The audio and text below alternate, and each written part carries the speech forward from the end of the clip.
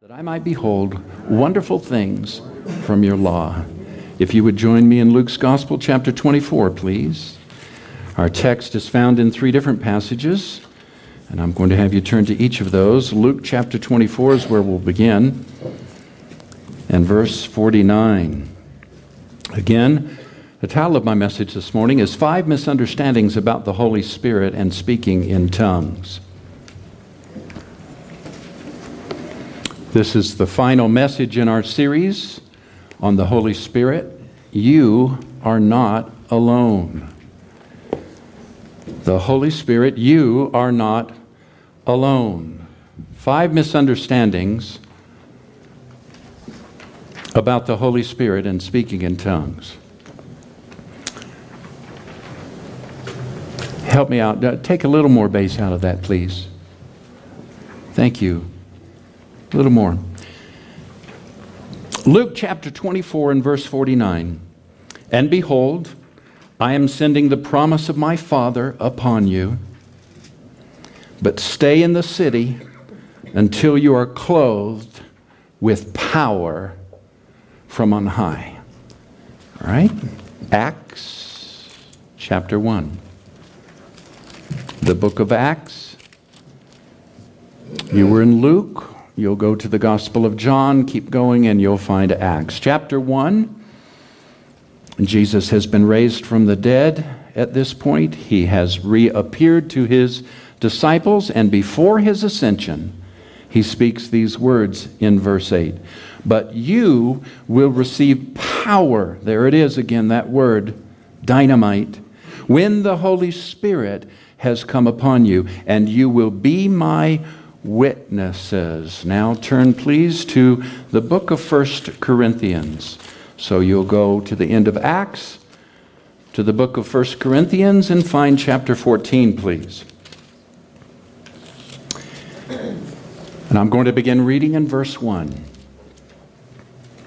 Pursue love and earnestly desire the spiritual gifts, especially that you might prophesy. For the one who speaks in a tongue speaks to men, speaks to men, but not to God. For no one understands him. Speaks not to men, but to God. This is my sermon on speaking in tongues, by the way. So you're trying it out? Yeah, I found it on the internet. I haven't actually read any of these verses yet. For no one understands him, but he utters mysteries in the Spirit. On the other hand, the one who prophesies speaks to people for their upbuilding, their encouragement, and their consolation. Verse 4. The one who speaks in a tongue builds up himself, but the one who prophesies builds up the church. There is no small controversy in the church today about this subject of the Holy Spirit and definitely the gift of speaking in tongues. In fact, there's two significant extremes. One extreme, the people say that if you do speak in tongues, then you're under demonic control and you're not saved. The other group says that if you don't speak in tongues, then you're not saved. What's more, both extremes use Scripture to support their positions. Many, in fact, argue that gift manifestations in the church are simply fanaticism, and that they're primarily pursued by those who are less intelligent and those who are needy, those who are spiritually immature.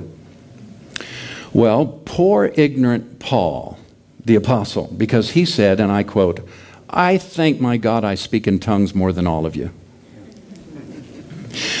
He said also in 1 Corinthians chapter 2, verse 14, the person without the Spirit does not accept the things that come from the Spirit of God, but he considers them foolishness, and he can't understand them because they're discerned only by the Spirit. You know, here's the deal. It's not a sick child that needs discipline and correction. It's the active, energetic, exploring child that's going wild all day. They need guidance. They need correction. And so it was with the Corinthian church. And that's why Paul wrote 1 Corinthians chapter 12, 13, and 14. But wherever you come down on this, whatever side, it's important, regardless of what you believe about the gift of speaking in tongues or the power of the Holy Spirit, we are to have graciousness. We're to flow in liberty and to be gracious. Because quite simply, Romans 14 and verse 5 says, one person esteems one day as better than another, while another esteems all days alike. Each one should be fully convinced in his own mind. So, because speaking in tongues does not have anything to do with your salvation, it does not affect you going to heaven, we need to be gracious and we need to have liberty.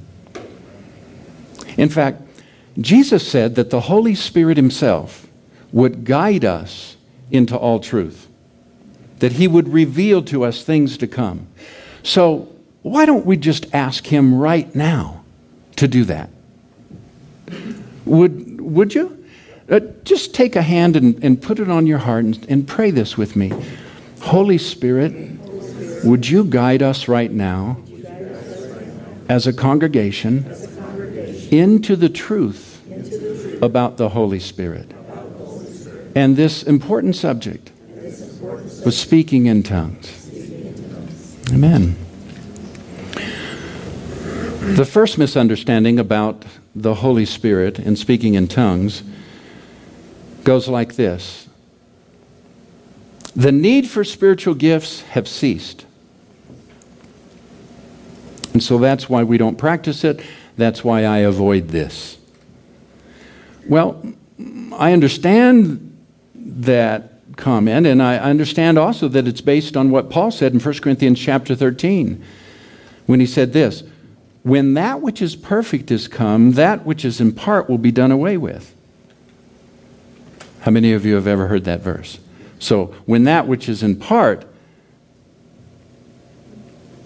or that which is in part will be done away with, when that which is perfect is come. And what's argued there is that that's talking about the Bible, that the Bible is that which is perfect that's come. Well, let's look at it. Chapter 13, love never ends, starting in verse 8. As for prophecies, they will cease. As for tongues, they will cease. As for knowledge, it will pass away. For we know in part and we prophesy in part.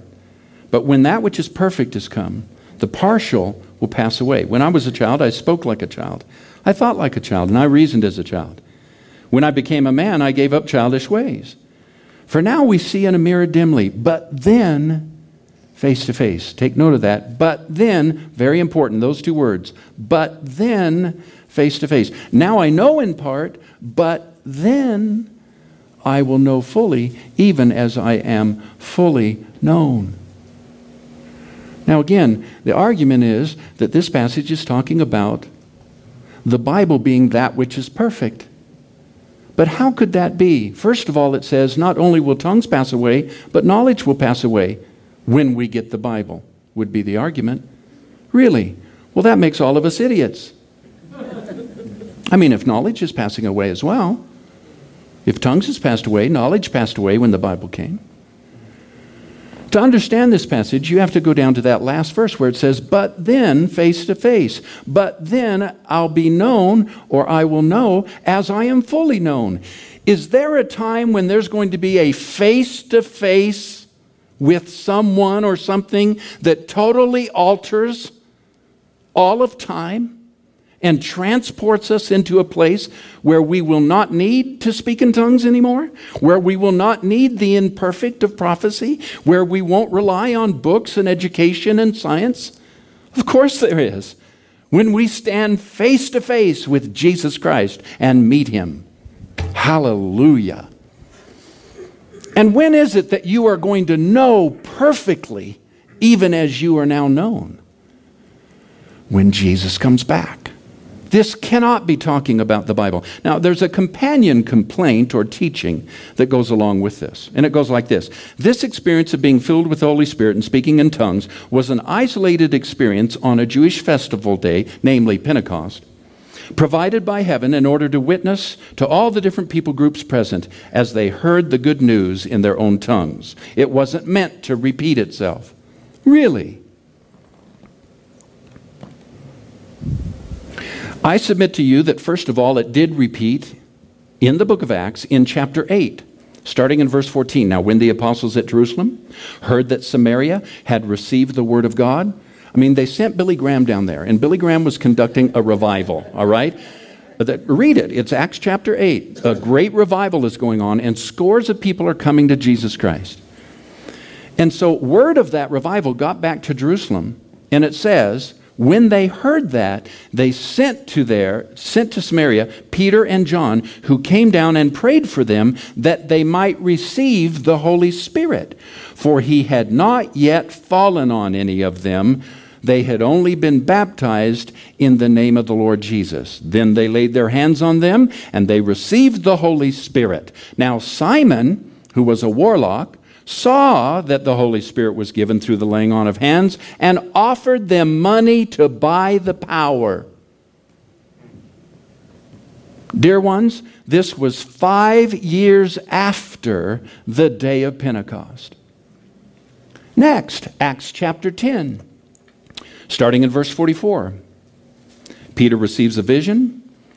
God tells him in the vision to go and to visit some Gentiles who were not believers and to share the good news with them. Verse 44, while Peter was still saying these things, the Holy Spirit fell on those who heard the word. And the believers from among the circumcised who had come with Peter were amazed, because the gift of the Holy Spirit was poured out even on the Gentiles. For they were hearing them speaking in tongues and extolling God. And Peter exclaimed, can anyone withhold water for baptizing these people who have received the Holy Spirit just as we did back on the day of Pentecost? Anyone want to take a guess of how much later past Pentecost this was? Oh, come on, just throw something out. I'll give you a clue. Double the first number. 10 years. This is 10 years after the day of Pentecost. All right. Acts chapter 19, verse 1.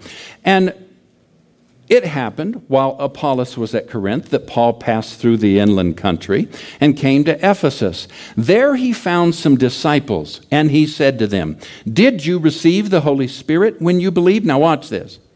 And they said, no, we haven't even heard if there is a Holy Spirit. Paul says, into what were you baptized? Now, isn't that a curious question to ask when you come across some believers and you ask them, did you get the Holy Ghost when you believed? Have you received this power of the Holy Spirit yet? And they answer, we haven't even heard if there is a Holy Spirit. And Paul says, what? How were you water baptized? Now, why did he ask that question? Do you remember Jesus' instruction that we were to go into all the world, baptizing them in the name of the, help me, Father, Son, and Holy Spirit. So he knew if they had been baptized with Christian baptism, that they would have heard about the Holy Spirit. No, we've not even heard if there is a Holy Spirit. Into what were you baptized? Into John's baptism. And he says, oh, I get it now. When John baptized, he baptized with the baptism of repentance. He didn't do it in the name of the Father, the Son, and the Holy Spirit. On hearing this, they were baptized in the name of the Lord Jesus, so they got properly water baptized. And then Paul laid his hands on them, and the Holy Spirit came on them, and they began speaking in tongues and prophesying. Anybody want to guess how much later this example happened? How about double it again? 20 years, Jim, that's incredible. You have received a healing this morning. God's working. There is revival. No, this tremendous, powerful experience of being baptized in the Holy Spirit and speaking in tongues was not given just to the first Jewish Christians. It was not meant just as a witnessing opportunity on the day of Pentecost. And yes, it's absolutely relevant to today. It happened throughout the book of Acts. First 5 years, then 10 years, then 20 years after the day of Pentecost. The second misunderstanding that's common goes like this. The Bible is the summation of all that God has to say to us. And so there isn't anything further being spoken or revealed. Now, you know, this is not what Jesus taught about the ministry of the Holy Spirit. In fact, it's completely contrary to what Jesus taught. For instance, in John's Gospel, chapter 16, verse 12 and 13, Jesus said, "I still have many things to say to you, but you cannot bear them now. When the Spirit of truth comes, He will guide you into all truth, for He will not speak on His own authority, but whatever He hears, He will speak, and He will speak to you the things that are to come." The Holy Spirit is still speaking to us today outside of the Bible, but never contrary to the Bible. All right? Did you know that Paul also taught that the Holy Spirit personally reveals things to us that we don't necessarily read from the Bible? 1 Corinthians chapter 2 and verse 10. Paul says, "These things God has revealed to us through the Spirit." These things God has revealed to us through the Spirit. He didn't say they've been revealed to us by the Bible. And keep in mind, when Paul penned those words, there was no Bible. We act as though this leather-bound book of 66 books, chapter and verse outlined, has always been. They had it when the disciples walked the earth. I mean, this is what Jesus preached from, right? You know that in terms of history, this book is relatively recent. It wasn't till the mid-1500s that the book was actually even first printed. The canon, which means the 66 approved books that are in this book called the Bible, were authorized well after Jesus' death in the 2nd and 3rd centuries. It wasn't until the 1800s that chapter and verses were added. It was just kind of read as a story. And yet we act like it's been around for 2,000 years. So when Paul said here, "These things God has revealed to us through the Spirit," for the Spirit searches everything, even the depths of God, he was talking about a living relationship with the Holy Spirit where the Spirit of God speaks to us daily in our lives. This is what happened this morning as I was preparing to come up here and preach my message.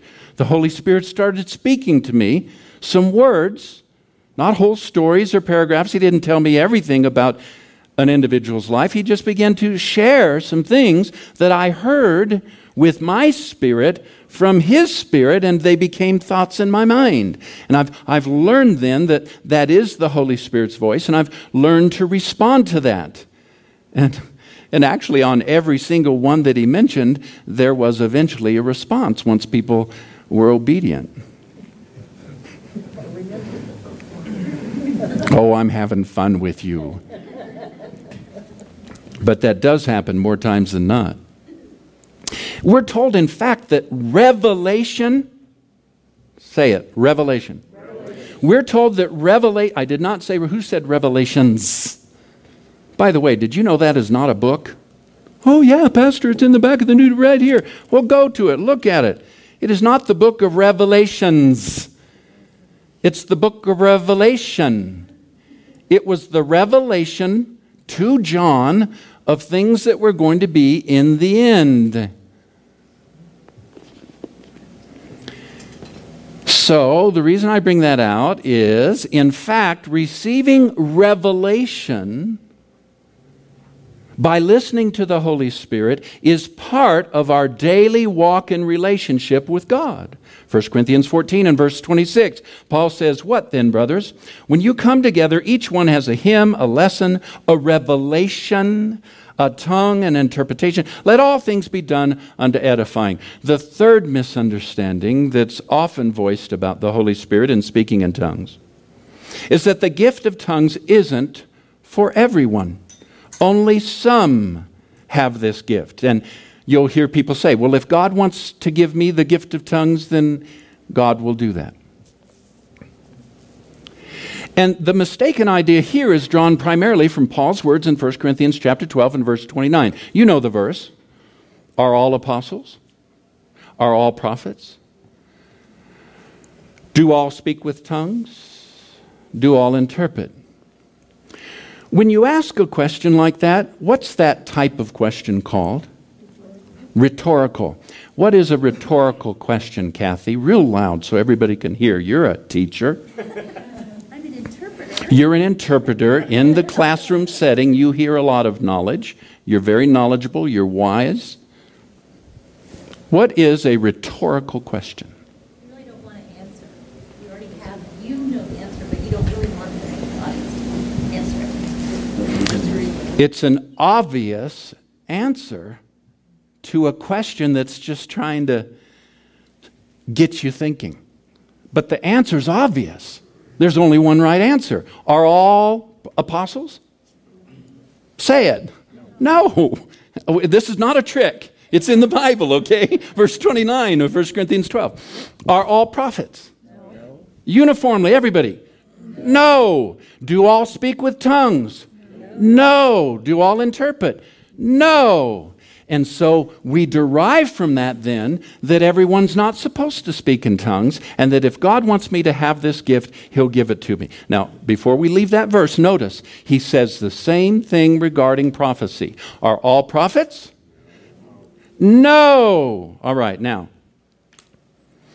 go to verse 28, please, and look at what it says there. Because you should never take a verse on its own and develop a doctrine based on the standalone of that verse without reading the verses before it and after it, so that you get what? What do we call that? When you read the verses before and after, you have context which affects the meaning. You can't just take a verse. Someone once said, I prayed, I let my Bible fall open because I was needing direction, and it just fell open, and I told the Lord, the first scripture I point to, that's going to be your word to me. I'm going to follow it like gospel. So he let his Bible fall open, and he pointed, and it said, and Judas went out and hanged himself. He said, oh, that can't be God. So, Lord, maybe I didn't pray right. Lord, I'm believing that you are going to lead me through your word. You're going to speak to me. So, Father, the first verse that my eyes fall on, my finger comes to, I'm just going to let your word fall open, and thank you, Lord, for speaking to me. Go and do likewise. Right? Have you ever done that? How many of you know that's taking a verse out of context? You got to read the verses before. So the context of Paul's statement when he asks the rhetorical question is found in verse 28. He says, now God has appointed in the church.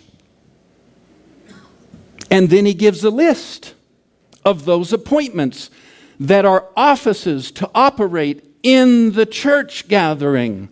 And then asks the rhetorical question, does everybody operate in those offices? Does everybody have those gift appointments? The answer is no. Say it again, please. No. All right, now. He continues with this theme of drawing distinctions between the in the church assignments and our personal devotional life in 1 Corinthians chapter 14. Look with me at verse 4. The one who speaks in a tongue builds up himself, but the one who prophesies builds up the church. Verse 6. Now, brothers, if I come to you speaking in tongues, how will I benefit you unless I bring you some revelation or knowledge or prophecy or teaching? Verse 12. Strive to excel in building up the church. 1 Corinthians 14, verse 19. Nevertheless, in the church, I would rather speak 5 words with my mind in order to instruct others than 10,000 words in a tongue. Verse 28. But if there is no one to interpret, let each of them keep silent in the church and speak to himself and to God. What is the context of Paul's statements in chapter 14 regarding gift manifestations, including the gift of tongues? He says, be careful. When you're gathered together in the church meeting, only do those things that build up the majority. Do those things which are good and understandable and bring revelation and teaching and instruction to the greater whole. Don't be exclusive, and don't sit there and burst out in your heavenly language, speaking in tongues, because people won't understand it. It's in another language. Now, notice his statement, however. Again, I remind you of verse 29. Are all prophets? No. Say it again. Are all prophets? No. All right, please look. Chapter 14, verse 31. For you can all prophesy.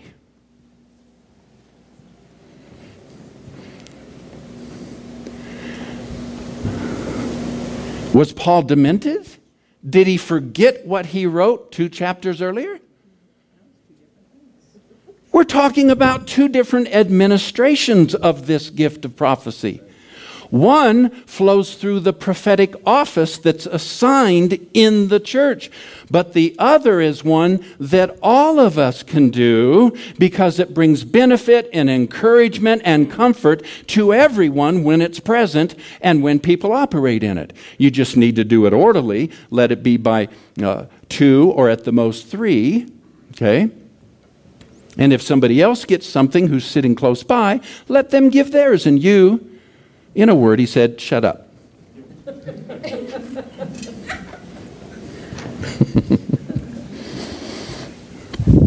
Okay. Now, are you ready? Yes. I mean, are you really ready? Yes. Are you watching? Okay, you're watching? Look at verse 5. Now I want you all to speak in tongues. Now I want you all to speak in tongues. Paul, you just said in chapter 12, through a rhetorical question, that everybody's not supposed to speak in tongues. He's not talking about the gift of tongues assigned in the church to some, where they stand up, give a message in tongues that must be followed by somebody with the gift of interpretation who can interpret the tongue. He's talking here in verse 5 about our prayer language, our devotional tongue. You see, there's a difference between the gift of tongues used in the church service to be followed by an interpretation and the prayer language that's given to every believer. The ability to pray in a heavenly language and interpret what the Holy Spirit is speaking to you rests with every Spirit-filled believer. The ability. Now, you may not have yet. You may not want to. I promise you this, if you leave it out there in that realm of, well, if God wants to give me this gift, He will. You probably will never.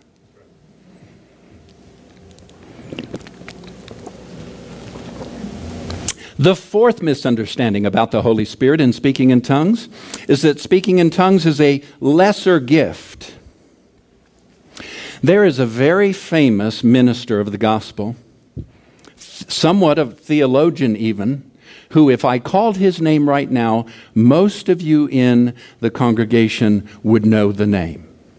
You can easily Google his name and find him on the internet. He's written many books. I think he even has a study Bible out. I've said enough. Here is his comment on speaking in tongues. I think Paul was a little miffed that the gift of tongues was being forefronted in the Corinthian church. It isn't normative. It isn't prominent or primary. I think Paul was a little miffed that speaking in tongues was forefronted. Well, if we're talking about that one of the reasons for writing 1 Corinthians chapters 12, 13, and 14 was to correct the abuse of the spiritual gifts in the local congregation and church, of course. Paul was frustrated that they were operating so immaturely in these gifts, and he brought that correction. But the statement that it's not normative, it isn't prominent, it's not primary, is quite frankly contrary to the Word of God. Again, I point you to 1 Corinthians chapter 14, and look with me at verses 18 and 19. Paul said, I thank God that I speak in tongues more than all of you, but in the church I would rather speak 5 intelligible words to instruct others than 10,000 words in a tongue. You see, Paul's personal prayer life was filled with speaking and praying in tongues. He said, what am I to do? This is verse 15. I will pray with my spirit, and I will pray with my mind also. I will sing praise with my spirit, but I will sing with my mind also. I call it the equivalency of prophecy. Speaking in tongues, or a message given in a heavenly language, when coupled together with an interpretation, actually equals a prophecy. He tells us that in, is it verse 6 there? Do you have your Bible handy? It's verse 5, verse 6 then. He says this, now I want you all to speak in tongues, but even more to prophesy. It's verse 5. The one who prophesies, get this, is greater than the one who speaks in tongues. Stop. Here's why. Let me use coinage, to illustrate. Let's liken prophecy to a dime, 10 cents. And let's liken the gift of tongues by itself to a nickel, 5 cents. How many of you know you have more spending power with a dime than you do a nickel? Okay, I just want, some of you are looking at me like a calf at a new gate, and I'm thinking, wow, dime, nickel, this isn't. Okay, now get this. He says, the one who prophesies is greater than one who speaks in tongues. The one who has a dime has more spending power than the one who has a nickel. Unless someone interprets, unless you add a nickel to the existing nickel so that the church might be built up. There it is again. When you are in public, do everything for the good of the greater whole. Don't stand up and just blurt out in tongues. Whenever there's a gift manifestation, I'm talking about everything, all the gifts of the Spirit, they operate to the benefit, when they're in public, for the greater whole, not the upbuilding of the individual. And so Paul says, therefore, one who speaks in a tongue should pray that he may interpret. Compare that with verse 2. For one who speaks in a tongue speaks not to men, but to God, for no one understands him because he utters mysteries in the Spirit. What's he talking about? When you pray in an unknown tongue, when you pray in your heavenly language, your mind doesn't understand what you're saying. You're speaking mysteries in worship to the Father. But you can ask God for the interpretation of that, Paul says. If you get the interpretation to it, what you're doing is you're interpreting that secret or that mystery. It's the Greek word secret. However, secret in the Greek is different than secret in our English language. Secret in the Greek means knowledge revealed.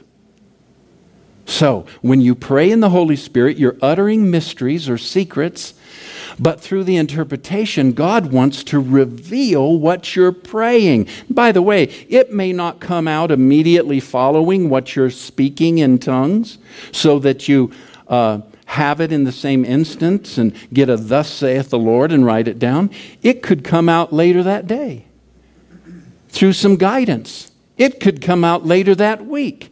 as you're just walking with the Lord and you've been praying over something important in the Holy Spirit, still don't have clarity yet, and all of a sudden you're driving down the highway in your car and all of a sudden, bam! Oh my gosh, that's it. Thank you, Jesus. And that interpretation came as a result of you just loving the Lord with your issues, your problems, your challenges, worshiping Him, praying in the Holy Spirit, doing what Paul did. He prayed with his mind. He prayed with the Spirit. He sang with his mind, but he sang in the Holy Spirit. How many of you have ever sang in the Holy Spirit? It's a wonderful, wonderful, beautiful gift of just praying and singing in your tongue. And that's something, God's not holding it. This is not based on if God wants to give it to you, He'll give you this gift. Why would God withhold from some of His children something that's so special, so powerful, that actually helps us operate in the secret revelation of God's purposes and will to us? Why would He do that? And finally, the fifth misunderstanding that we so often encounter about the Holy Spirit and speaking in tongues is that when one is filled with the Holy Spirit, the believer becomes this monument of spiritual maturity. In my experience, I've discovered so many that are filled with the Holy Spirit and are grossly immature. And sadly. And this is due in part to a misunderstanding about the salvation sanctification equation, the new birth, baptism and power relationship, the fruit of the Spirit versus the gifts of the Spirit relationship. How many of you have ever heard of the fruit of the Spirit? Galatians chapter 5, verses 20 through 26. You know, things like love, joy, peace, patience, kindness, goodness, faithfulness, gentleness, self-control. Those are called what? Say it real loud. Why does he call them fruits? Where do fruits come from? Do they appear? Don't they grow over time? Some quicker than others. But don't you have to plant something in the soil of your heart, salvation? And as you walk with God, that seed of salvation begins to grow. And pretty soon, maybe in just little ways, little fruits pop out here and pop out here. And all of a sudden they pop out here and you become fruity. How many of you have ever met somebody who's fruity in their faith, fruity in their walk with God? They have character, they have love, they have integrity, they have patience and peace. They're fruity, but they might not be baptized in the Holy Spirit. They might not have the power of the Holy Spirit. What am I talking about? Luke chapter 24, verse 49. And Paul and Jesus said, I'm sending the promise of my Father upon you. But stay in the city until you're clothed with power from on high. He's not talking about an inward change like the metamorphosis of a butterfly. He's talking about a clothing where God from externally pours out upon you and you receive and get filled with and clothed with His power. It's a different experience. It's a second subsequent experience to being saved. Acts chapter 1 verse 8, but you will receive power when the Holy Spirit has come upon you, and you will be my witnesses. Oh, dear ones, listen. If there was something that would deepen your prayer life, something that would help you hear God better and understand His voice, wouldn't you want it? If there was something that would unlock supernatural secrets, which is knowledge revealed, and release the dynamite of the Holy Spirit in your life, wouldn't you do anything to remove hindrances and blocks and misunderstandings and bad teaching so that you could come into that wonderful experience? I would too.